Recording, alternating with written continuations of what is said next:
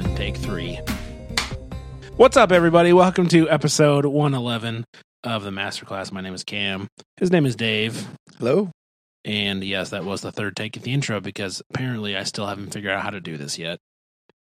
Yeah. You're not supposed to agree. No, Why Cam. not? I always agree. No. That's my thing. Yeah. Yeah. Anyways, how are you? I'm well. I Yeah. just realized I screamed really loud. Sorry about your eardrums. You're doing good, though? Yes. Because Yep. we survived Thanksgiving. We survived Thanksgiving and we're here recording episode 111. Indeed. That has nothing to do with Thanksgiving. No? No, it's about judgment. Oh. Ouch. I don't know. Should we just dive in, or is there anything else you want to talk about? We plan these things out so far in advance. We've only been down here for 2 hours talking about stuff, but An hour and 45. an hour and 45 minutes. Okay. Yeah, we talked about some real juicy stuff. Yes.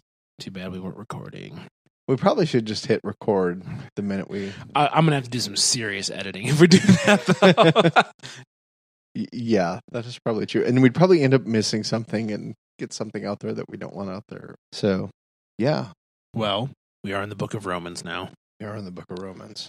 And, I mean, I don't know about you, but I am more nervous about this than I ever was for anything in Matthew.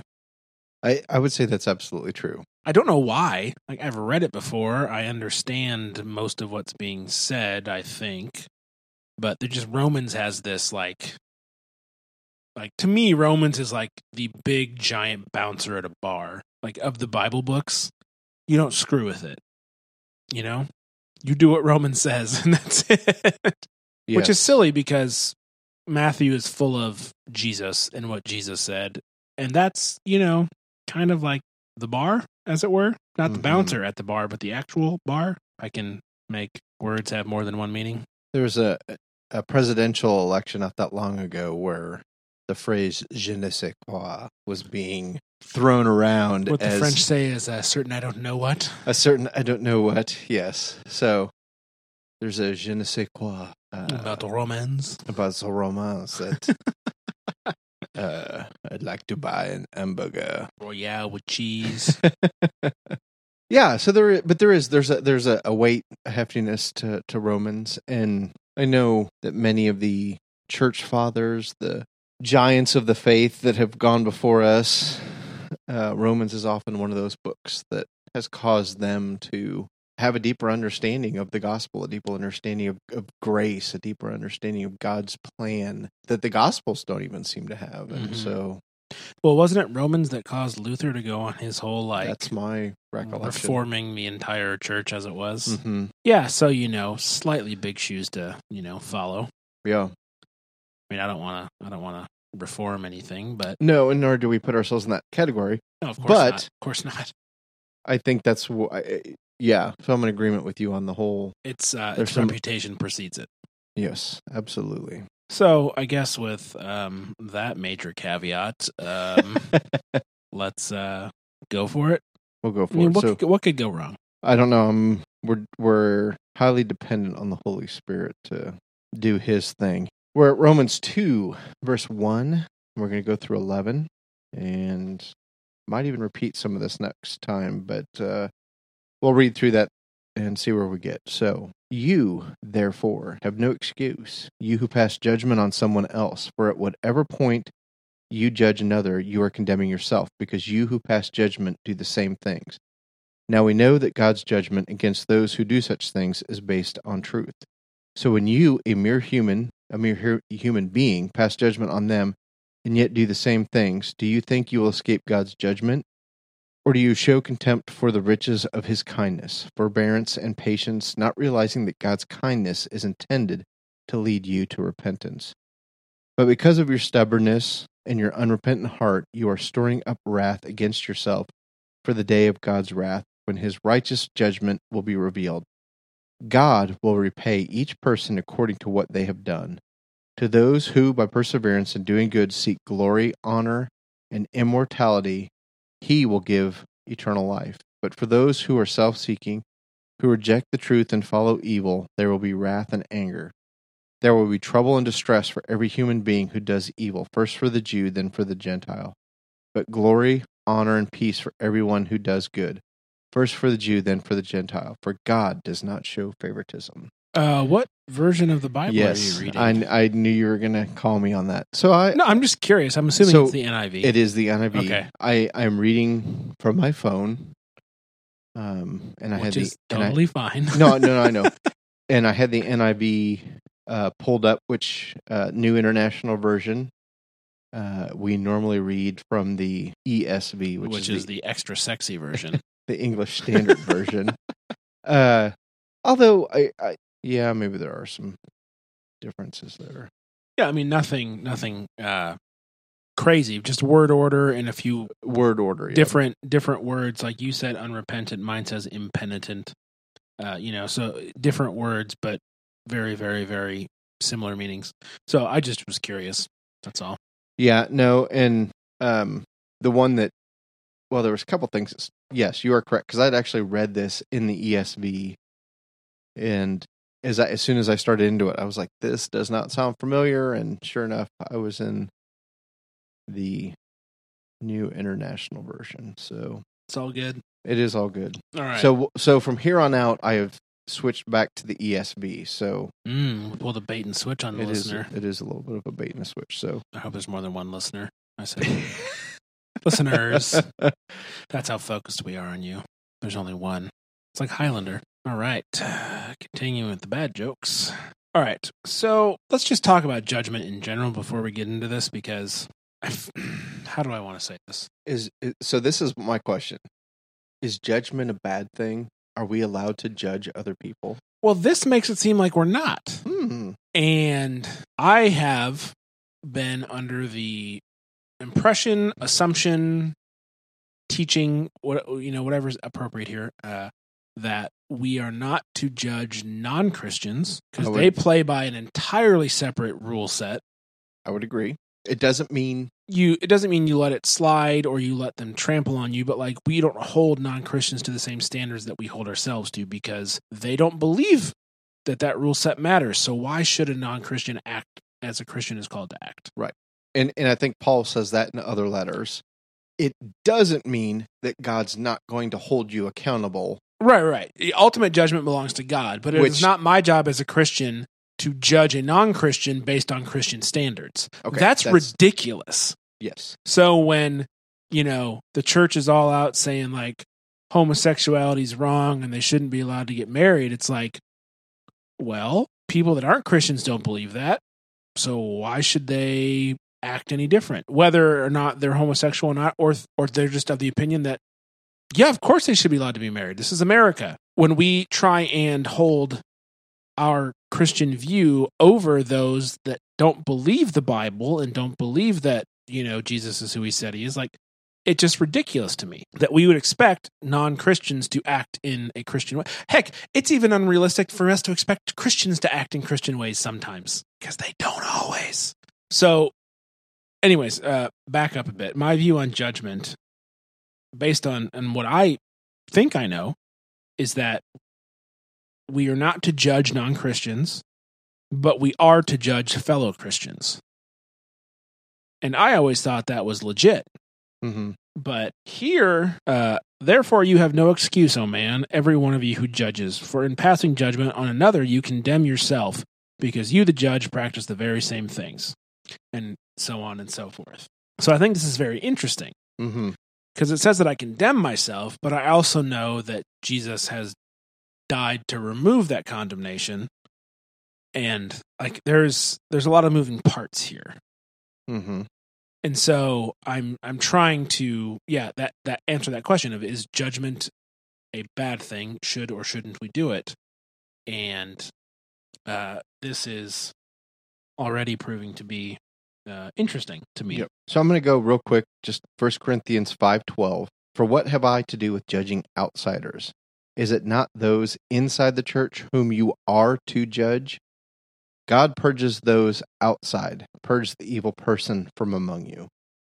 So I'm glad you're good at that, because there's no way I would have found that verse. But that's exactly what. Okay. So I do think there is this element of as Christians outside the church, that's God's business, not ours. Doesn't mean we can't have candid and honest conversations with people about what we believe and where we stand, but we can't really hold them to that standard until they choose to say, yes, I'm a follower of Christ. Absolutely. So in this, it says, for in passing judgment on another, you condemn yourself, because you, the judge, practice the very same things. And so, to me, there is an element of the whole, I'm pulling, or I'm pointing out the I have a plank in my own eye, and you have a what in your eye? A splinter, a or splinter. speck, or Okay, so I think there's that element to it of why are you judging others when you do the very same thing? But then I also think there's just this element of, okay, you are calling yourself a Christian and you are choosing to follow Christ, and yet you do X. And I think there is kind of an element of, okay, I'm calling you on your sin because I see you doing this, and God goes, well, you're going to be held by the same standard. And in that particular thing, I'm like, okay, that's fine, because I know I don't do that. I know, I don't know, all sin's the same. Well, oh man, yeah, that's a whole nother. So we're not going to get past the first verse. That's fine. That's a good thing. That means we actually have, something important to discuss. Yeah, all sin is the same in the fact that it falls short of God's perfection. All sin is not the same in the sense that in execution it's different, right? So sin is not the same in that I struggle with different sins than, say, my wife does. In God's eyes, it's still sin. It's still short of his imperfection, but, sinning as far as lust is different than sinning as far as gossip, in the sense that they are two different muscles or two different weaknesses in a personality, right? You could struggle with both, or you could only struggle with one. And so in that sense, it's different between me and another person because we each have our unique struggle with it, but God sees it, and God sees it as, yeah, you need Jesus. I can't be with you until, and so that's, I'm differentiating it not in a degree or level. Yeah, in a degree of what's worse, but in a degree of how it affects a person. It is different. It is different. Killing someone, like murder, which is a sin, and also not something you should really, experiment with. Right. Has a greater effect on you, I would imagine, I haven't done it, don't plan to, than, say, cheating on a math test, which is morally wrong.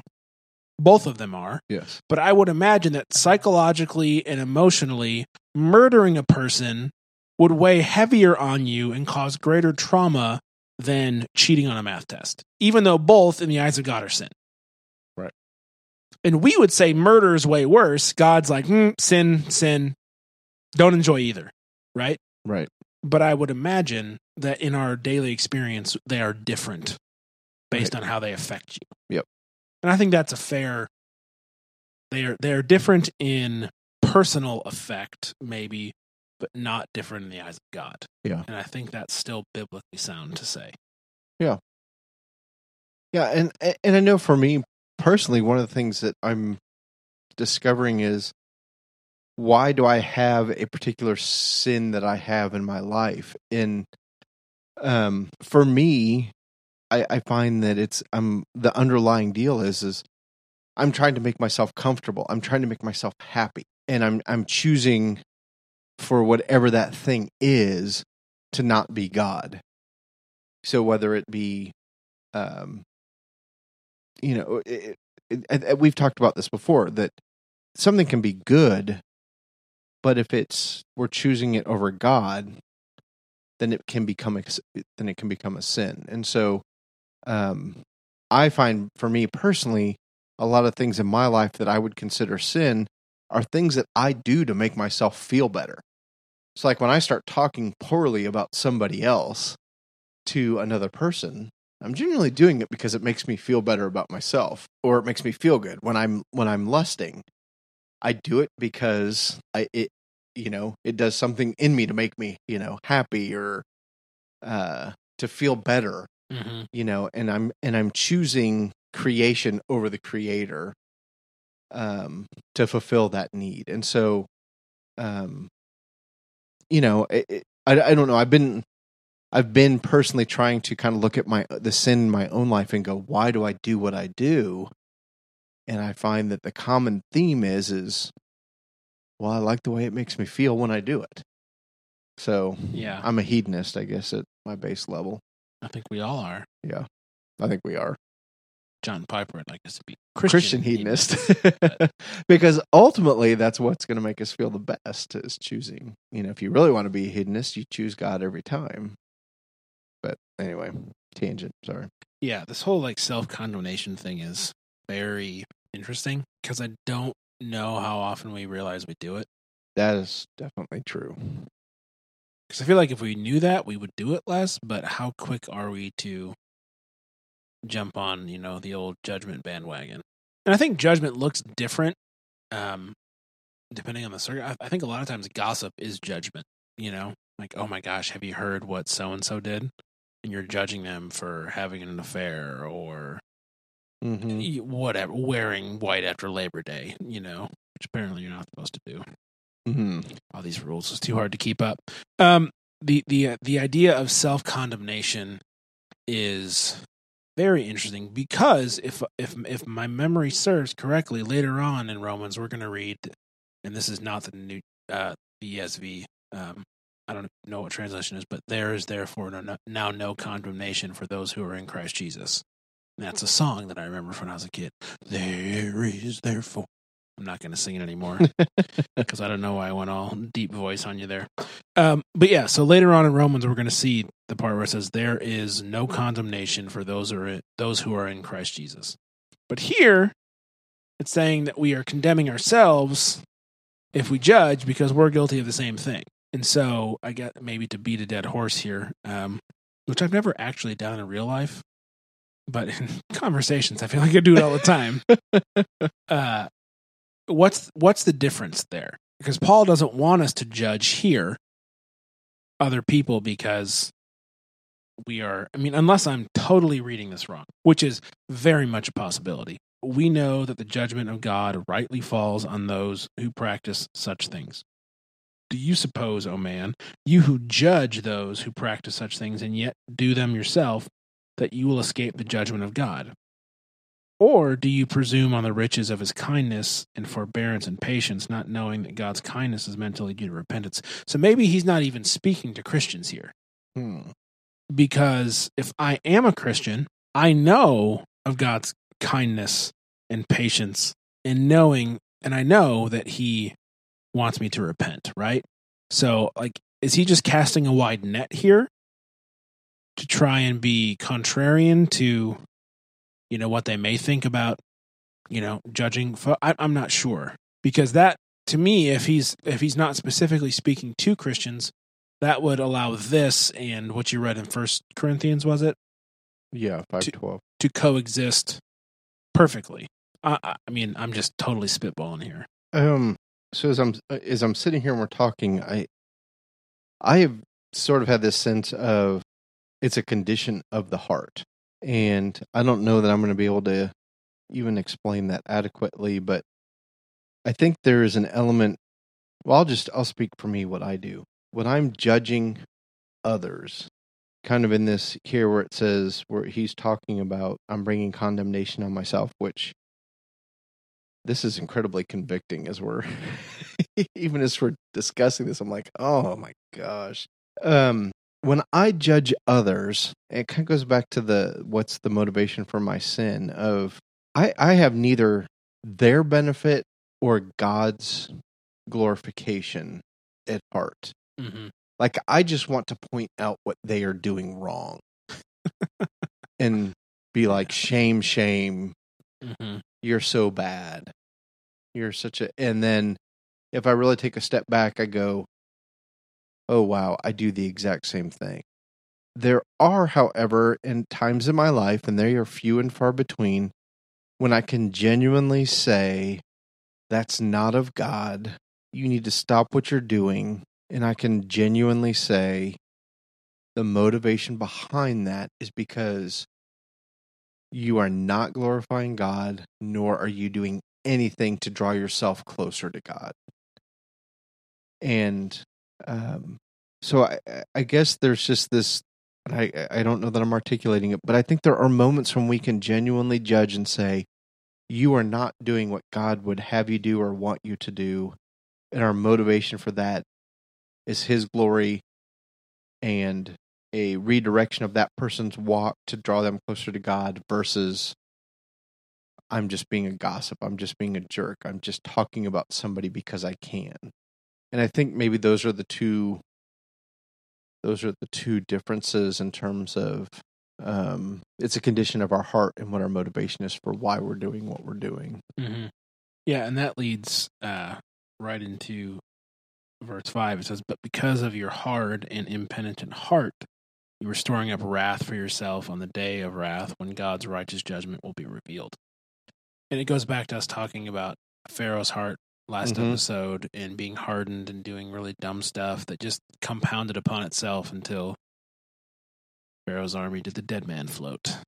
Yes. So yeah, very much it's a matter of the heart and, as you said, what your end goal is. To feel better about yourself, to make someone else look bad, to bring glory to God, to bring yourself closer to God, is very much a matter of the heart. And I find it just very interesting how often we don't think of judgment that way. Like, I think of judgment as like being rude, not as like an indicator of like my heart going to the dark side. Yeah. Like it's not that serious. We're just having fun. It's all, I can't think of how to say that phrase without cussing. Blanks and giggles, we'll call it that. Yeah. But it's not that innocent. It's much more deep-rooted than that. And, I don't know about you, but I feel like a lot of the sin in my life is because I think of it as lighthearted or not really that serious. Oh, definitely. And, like, if you actually sit down and reacquaint yourself with what the Bible says about it, it's very much not lighthearted. It's very much a deep-seated, very serious issue. Like God doesn't send Jesus to die because your sin is like, ha, that's funny, isn't that kind of cute? Like, you don't go to such drastic measures to fix a problem if it's laughable or if it's lighthearted or if it really isn't that big of a deal. Guys, I've got it under control, seriously. Like, you don't send your own son to sacrifice himself unless that's your only option, because the situation has gotten so bad and so out of control and so insane that the only option I have left to save the people that don't even want to be saved is to do this crazy thing. Yeah. And the amount of time I spend doing or thinking of my sin in that way is terrifyingly low. Mm-hmm. I tend to think, I'm a good person. I've got a few quirks. Not even problems, just quirks. It's the self awareness and self perception is so screwed up when it comes to that for me that I don't even think about being judged because, Jesus has got me. I'm good. And so, here Paul says, do you presume on the riches of his kindness and forbearance and patience, not knowing that God's kindness is meant to lead you to repentance? But in another place that you might know, I can't think of it off the top of my head, it's like, and it might even be in Romans later, it's like, do we continue to sin because of God's grace? Like, absolutely not. We stop sinning because of God's grace. The grace doesn't exist for you to keep doing the same stupid crap over and over again. The grace exists for you to go, holy cow, there's a way out. And it's amazing. And it should have that arresting effect on you. But oftentimes, in my experience, it has the, free pass, kid, here you go. Yeah. which is the exact opposite reaction I should have, which means I don't fully grasp the weight and evil of my sin, nor do I fully grasp the grace and amazement of God's salvation for me. I'm somewhere in the middle where both are kind of okay. Which is, when you say it out loud, ridiculous. Mhm. But I feel I'm not the only person like that. No, I completely agree with you on that because, yeah, it is incredibly convicting when I do spend the time in the Word and what He says, because I do exactly what you say. I guess the word that I use is I kind of just minimize my sin. I tell a lie here and there. I say things that aren't very nice about people. I lust. And if I compare that to the rest of the world, I'm kind of like, I'm pretty good. Most people would laugh that I even consider those things to be. But if I really think about the significance and who God is and what it means to pursue holiness and who He is, I am nothing but incredibly dependent on His grace on so many levels. So, yeah. The verse that you're referring to is in Romans 6. See, it's all in Romans. Yeah. So, okay, I think it is. And I'm gonna ask a question here, and it's not rhetorical, but I don't expect you to have an answer. Okay. And if you have one, great, but I just don't want you to feel like you're being I have to. Yeah. How do we go from a place where we minimize our sin, or we don't think our sin is so bad, and we don't think that salvation is so great, to a place where we realize the depth of our sin and the depth of God's grace for us? Tim Keller has a quote that he says I see a lot, and I'm going to paraphrase it, something along the lines of, and again, this is a rough paraphrase, but you are more of a sinner than you could ever dream or imagine, and God is more of a savior, or your God loves you more. Mm-hmm. Something along the lines of, you don't understand the true depth of your sin, but you also don't understand the true depth of God's love for you and His willingness to save you from that sin, which I think is, like, as I was saying it, that quote was coming, and I'm super mad because I can't remember, because that's really good, the way that he phrases it. It'll be in the show notes. I hope so. Future Cam, come through with that. But yeah, how do we go from a place where we don't have a full understanding of our sin or God's, salvation for us, to a place where we can feel the depth and the weight of our sin, but also feel the release of God's salvation through Jesus? Because I've been doing this for a while, and I still find myself in the middle of just like, yeah, I'm all right. Yeah. It's a real easy question for you, Dave. No, I think there's two pieces to this. And it's one of the things that we come back to time and time again is the scripture.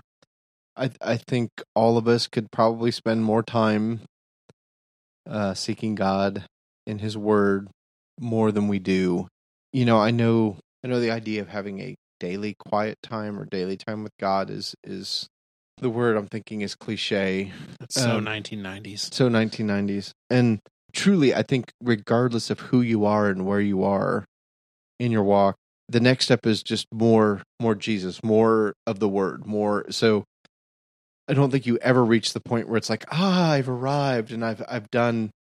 Because I don't even think it's about doing things. I just don't think we can get enough of God and enough of just being in His presence and with Him and hearing of Him and allowing Him to convict us of our sin. But I also think implicit in that is I just don't think we get enough of seeing how much we're forgiven.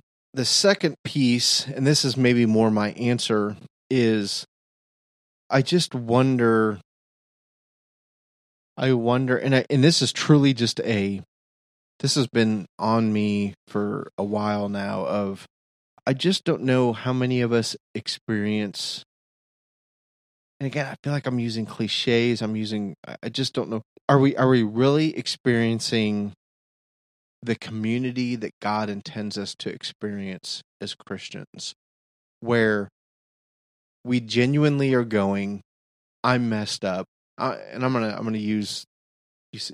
Are we allowed to cuss on this podcast? I don't know that we I'll do. bleep it out. It's all right. You can bleep it out. Well, I think there's this lie that we all have about this false person of having having it together is what we like. I feel like I even do this. I feel like it's this. I know what I'm doing, and the reality is I don't. Mm-hmm. No one does. And I am a sinner, and I am broken, and I need to be known by another Christian in my brokenness. Like I need to be willing to go to you, but I don't think we do that. No, that's not what most people's church experiences. Unfortunately, most people's church experiences pretend like you got your it together. Look nice, say the right things, raise your hand during worship, take notes during the sermon, and then go home and go, all right, I guess we just do it again this week and try.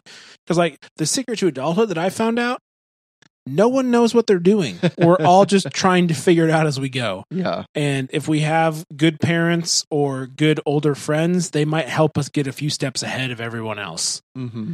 But ultimately, we're all trying to figure it out as we go.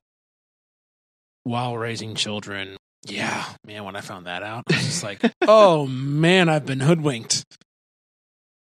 Yeah, and I think it goes back to the quote that you were talking about from Keller, is this idea of, I just think we are truly forgiven and loved on a level that we just don't even begin to comprehend. Well, and here's my question about that is do we even want to comprehend that level of forgiveness?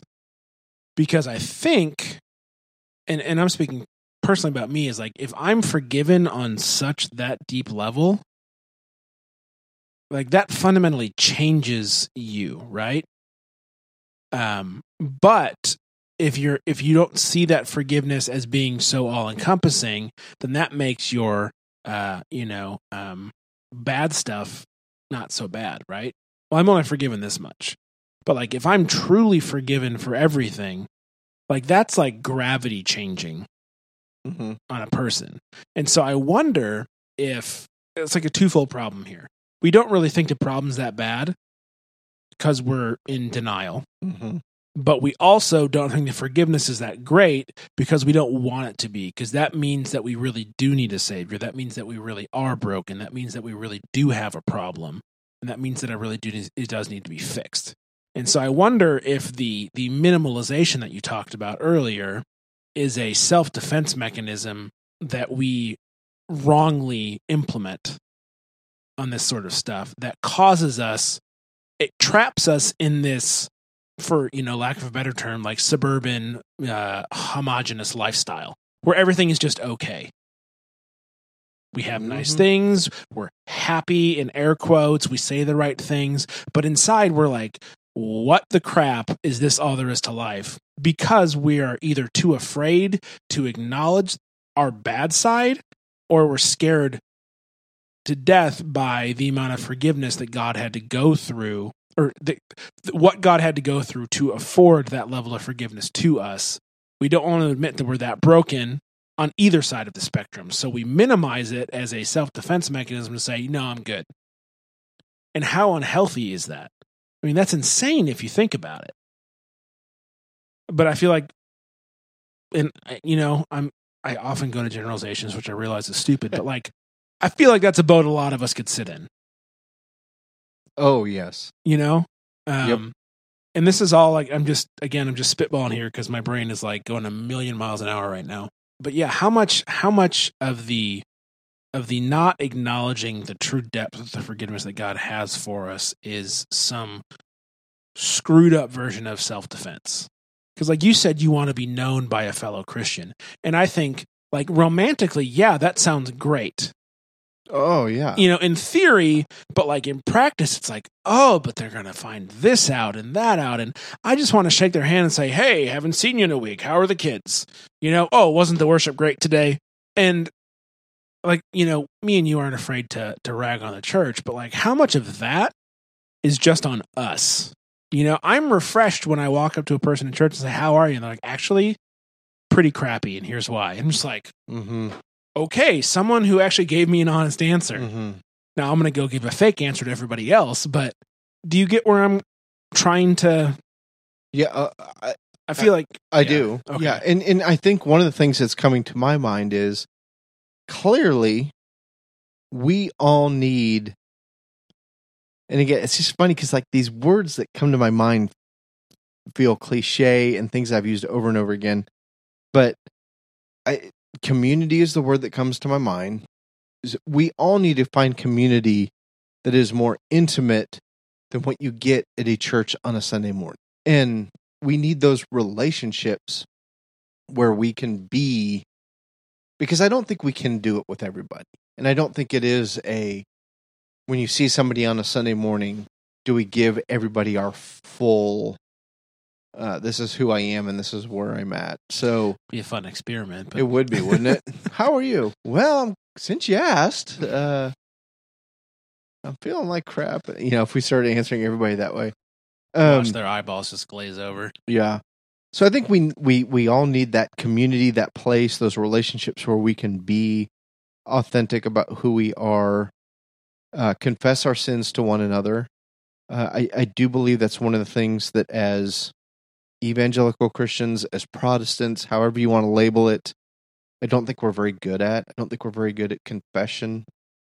That's a Catholic thing, Dave. We don't do that. No, but I think it's also a Bible thing that Jesus says we should do. I have been, there's a Catholic church not far from my home, or cathedral, whatever. I don't consider it a cathedral because it's not made out of stone. Technicality.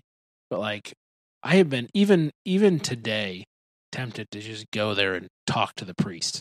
Father Joe? Yeah, Father Joe. Just to shake things up a bit and see. And I never pulled the trigger because, I don't know, in the movies and the TV shows, they're always just hanging around the church because apparently the priests have nothing else to do. They're always like, you walk in, boom, oh, there's the priest sweeping the sanctuary. I don't know, maybe that's accurate. Yeah. Not Catholic, don't know.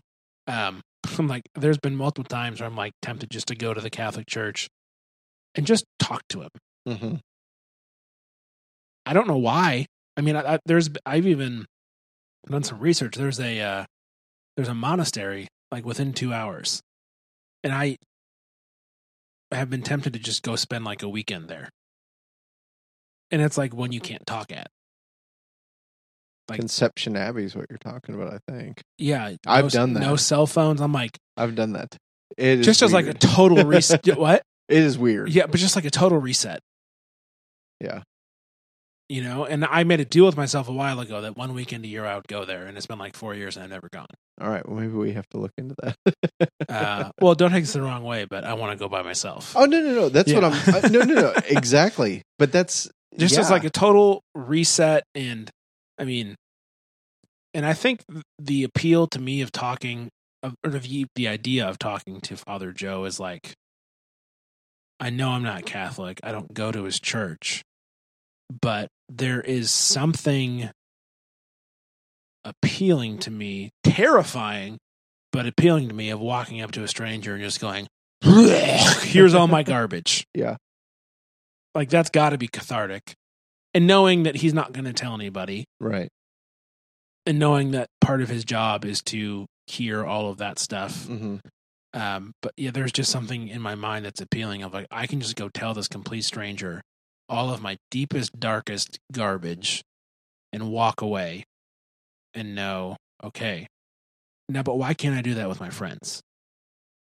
Because that to me would be even more impactful because there's an ongoing conversation. There's, established trust and respect and love. But how often do you get to have those conversations? You know what I mean? And not feel like you're being judged and not feel like you've just graduated to the worst person in the world in their eyes. Yeah. Like, what is that about? And is that just my insecurity? Is it a shallowness in a relationship? Like, I don't know. I didn't expect to go here in this conversation. No, I but- didn't. I didn't either. But again, I think this is a authenticity, being authentic, being vulnerable, is a big part of what we need to do. And based on my experience, my observation, I don't think it's happening. For vast majority of us, we Mhm. don't want to admit that kind of stuff. So, well, we knew Romans was going to be I heavy know. and weighty and convicting. Yes, there will be tribulation and distress. Every human being who does evil, the Jews and the Gentiles, or the Greek, as it says here, but glory and honor and peace for everyone who does good. Now, before we close, there were two verses that really stuck out to me as you were reading earlier, verses 6 and 7.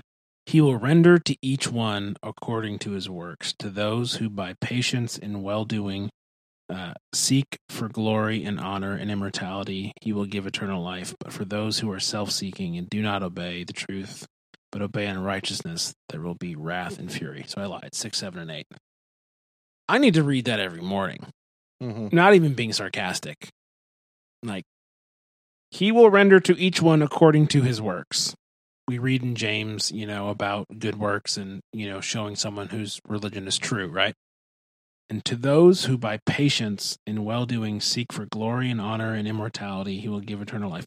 Now, when I think of someone who's thinking of glory and honor and immortality, I think of like the movie The 300 and dying and glory on the battlefield. But what I think, what I'm pretty sure is referring to is like the glory and honor of God and the immortality that comes with being one of his children. Like those are good things to aspire to, right? It's not a selfish glory or a selfish honor. It's I want to bring the glory of God here. I want to show God honor. I want to enjoy his presence forever. Part of the Westminster Catechism, right? To love God and enjoy his presence forever. And man, that pumps you up, But, for those that don't want that awesome stuff, here's what you get. I just think it's really, I don't remember reading that before. And so when you read it, it really stuck out to me. It's like, man, that is memorable. That is effective. So I don't know why I don't remember ever reading that before, because I know I have. But yeah, 6, 7, and 8 of chapter 2 really did stick out to me, and I just wanted to mention that before we shut her down. Yeah, and one of the things I guess I'm I'm not that old. I'm almost 47. I've definitely lived more of don't anticipate living to be 94. But I'm guessing I've lived more of my life than I'm beyond the halfway. Weird to think about. So, but I guess one of the things that as I get older, and even as we refer to Dallas Willard many times in this podcast, and in particular a recording that he did with John Ortberg. I think it's something about living in the presence, living in Christ's presence. Living in Christ's presence. I think one of the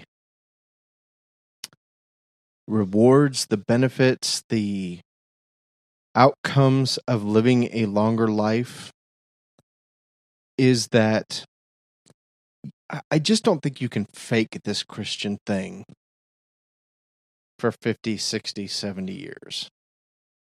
And I think as you get closer to the end, which, again, I'm not saying I'm anywhere near the end, but I think I'm in the second half.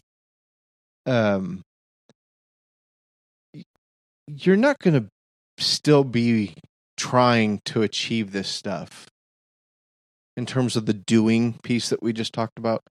I don't think you're still going to be striving for it at 50, 60, 70, whatever, if it's not legitimately who you are.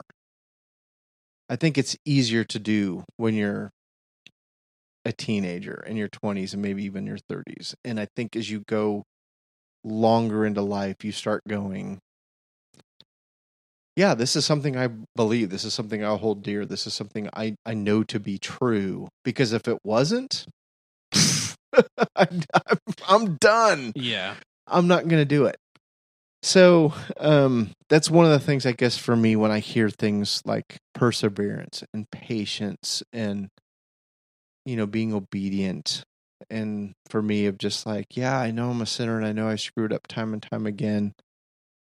But yet I come back to Jesus in a desire to know him and to pursue him and to live my life for him as poorly as I do it, versus arriving at a point of going, yeah, I'm not going to do this. So I don't know if that is totally an adequate response to what you were saying with 6, 7, and 8, but that's what it spurred in my mind as you were talking about that. So yeah, I don't know. I think there is a need for a recalibration for me when it comes to what I focus on, why I focus on it. Like when you're young, I mean, you know this.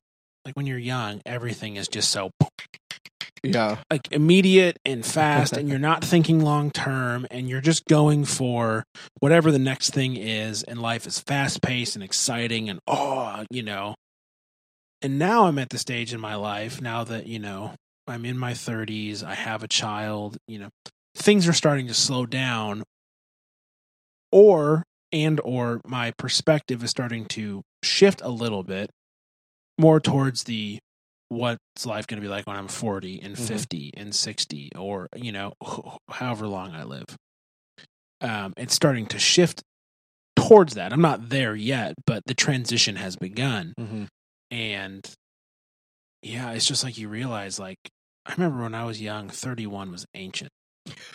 And now I'm like 31 and I'm like, I don't even know what I'm doing with my life. I work at a coffee shop. Yeah. Which is not a bad gig. Like, I say that a lot, and I feel like people think I'm ratting on it, but it's like, it's just not where I thought I would be. Right. You know what I mean? And yeah, you just have that moment of just like, how did I get here? What am I doing? And why has what's become normal in my life become normal? Is it what about that has been due to a lack of action, and what of that has been because of my actions? Because you can't just look at what you've done. You've also got to look at what you've not done. Sure. Right? Yep. There are sins of omission and sins of commission, right? And there are successes of commission and omission. So you got to look at it balanced. Like, what have I done that's caused me to be where I'm at, and what have I not done that's causing me to be where I'm at? And I don't know. I've just spent a lot of time recently just trying to reflect on that, and so like this passage is just like totally kicking my butt right now. It's just like, man, you think you're like going to grow up and life's going to get easier? Yeah, exactly, right? Yeah. Exactly. Yeah. That might be my best joke so far out of all 111 episodes. Well, and again, because it's true. Yeah. Yeah, exactly. I mean, you do. It's like... No, and it's just like, it just compounds. And yeah. So I'm just kind of at a point right now, personally, where I'm just like, what gives? Like, I'm here because of, the actions I've taken and not taken, but I'm not where I want to be in many facets of what that phrase can mean. And, what do I need to do and what do I need to stop doing that is going to get me to a place where I am closer to God? I am more like Jesus. I am happier because of that, not because my circumstances have necessarily changed. I sure would love them to, for the positive, of course, not for the negative. But I just keep I just keep searching for like what next is going to make me happy. A new camera lens, a better paying job, another baby. Like, it's like, God, no. I mean, I'd love another baby, and I'm sure one will come around eventually, but none of that stuff is going to satisfy, because that's just not what is made to satisfy us. Yep. And want to go off like 17 tangents here and get on my soapbox, but I'm not going to do it because it's time to end the episode. But like, I'm in that like, what's the right word? Like the mixing bowl of life right now. Everything is just like, getting slammed against the wall and just trying to figure out where you're at. And the second you try and figure it out, you're somewhere else. And just, there's just so many moving parts, and you're at that point in life where you're just trying to figure out where you fit and what your glitches are and how are you screwing your kid up. And, and it's just like, it's really frustrating. You don't feel like you have any time to take care of yourself, which is a total excuse. And, if I wasn't doing 95 things that weren't important, I would have time. But I don't know. I'm just at a weird spot, I can't even like articulate it because that made no sense. So. Well, and I think it even kind of goes a little bit of what you were referring to of, I don't know that ever goes away. I don't know that it ever really changes, because here's the other thing that like I've been experiencing lately is, being in law enforcement, we can retire relatively young compared to other jobs in terms of you retire at 50 or 55. And I just have a number of friends right now who have retired who are now dealing with health issues, cancer being the primary one.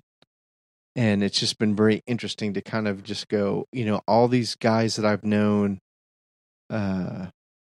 for many years of just living for retirement. Like, retirement is the answer. And when I can get to that point, I can finally live my life. And many of them, and I don't use that term loosely, many of them are spending their retirement years getting chemotherapy, having surgeries, dealing with just, again, more of that kind of stuff. So I don't I feel like we're bringing such a downer, but not so much about this life, but about eternity. So, yeah, that's a whole other conversation. All right. Yeah. Are we at the end, or? Yeah. This might have to be part 1, part 2. Well, it'll just be episode 111 and just 112.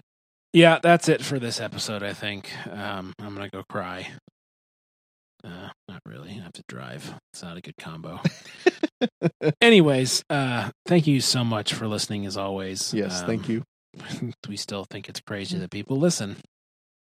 We're happy about it, and we think it's really cool, but it just makes me chuckle every once in a while. Like, oh, look, strangers listen. Say hi. Why not? On Twitter. Just be like, hi, Cam. Hi, Dave. I guarantee it'll make my week. Absolutely. Oh, absolutely. And then you can get the show notes. Well, if you're listening on your phone, they're right there.